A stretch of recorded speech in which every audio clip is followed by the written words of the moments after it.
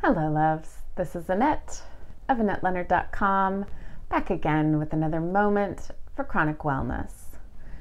So, having failed at IVIG, my doctor in Seattle said, okay, let's try another method.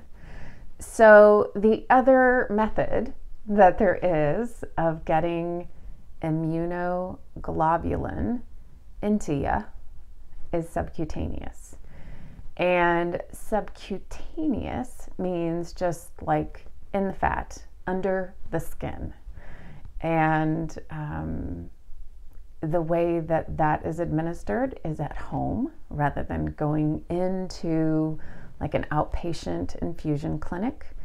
And you subscribe through a specialty pharmacy to get the immunoglobulin sent to your home, and you store it in your refrigerator, and they send a skilled nurse out to train you in how to give yourself the immunoglobulin.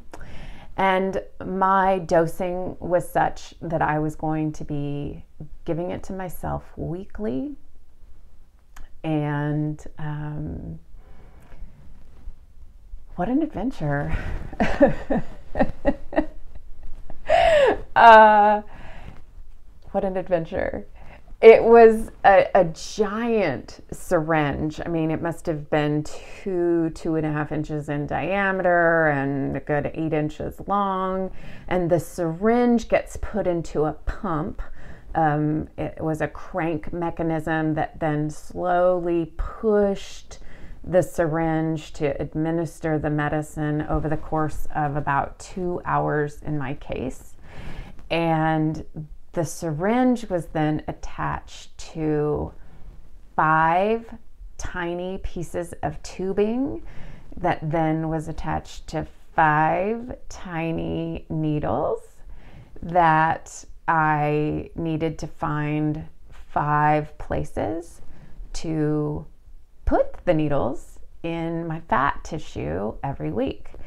And that in and of itself was its own ordeal because putting 5 needles in your body is something to push through mentally. And then each of those places where I would inject the liquid IG would create its own kind of bee sting welt that over the course of several weeks, quite frankly, it would have to just dissolve and slowly absorb into the fat.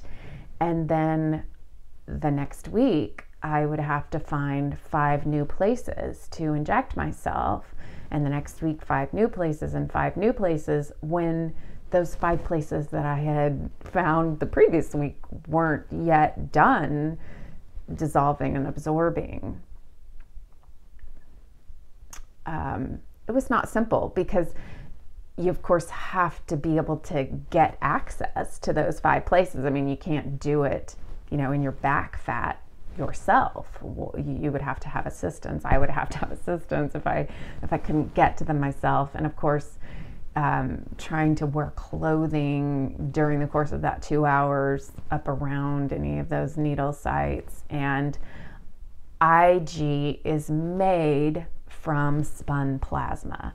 And this, I realized quickly, is why we pay top dollar for people to donate their plasma, because drug companies are using it to make blood products like IVIG that they sell for top dollar, folks.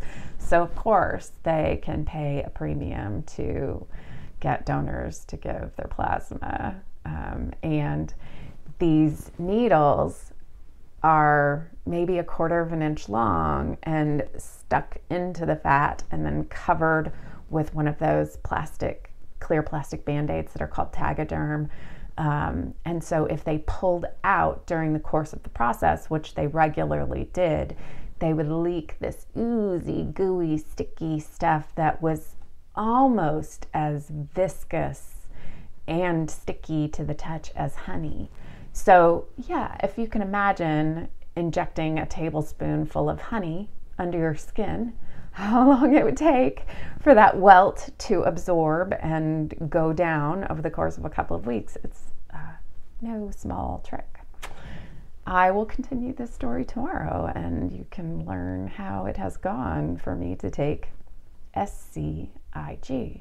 Meanwhile, I'm wondering who among you has tried subcutaneous Ig or intravenous Ig, or whether there are other injections or infusions that you are trying for your autoimmune disease or other diseases. I am eager to hear from you, and as ever, I am invested in the fact that whether or not we are healthy, we need to find ways to stay well. So I hope that you continue to feed your mind and spirit till we're together again. Be well.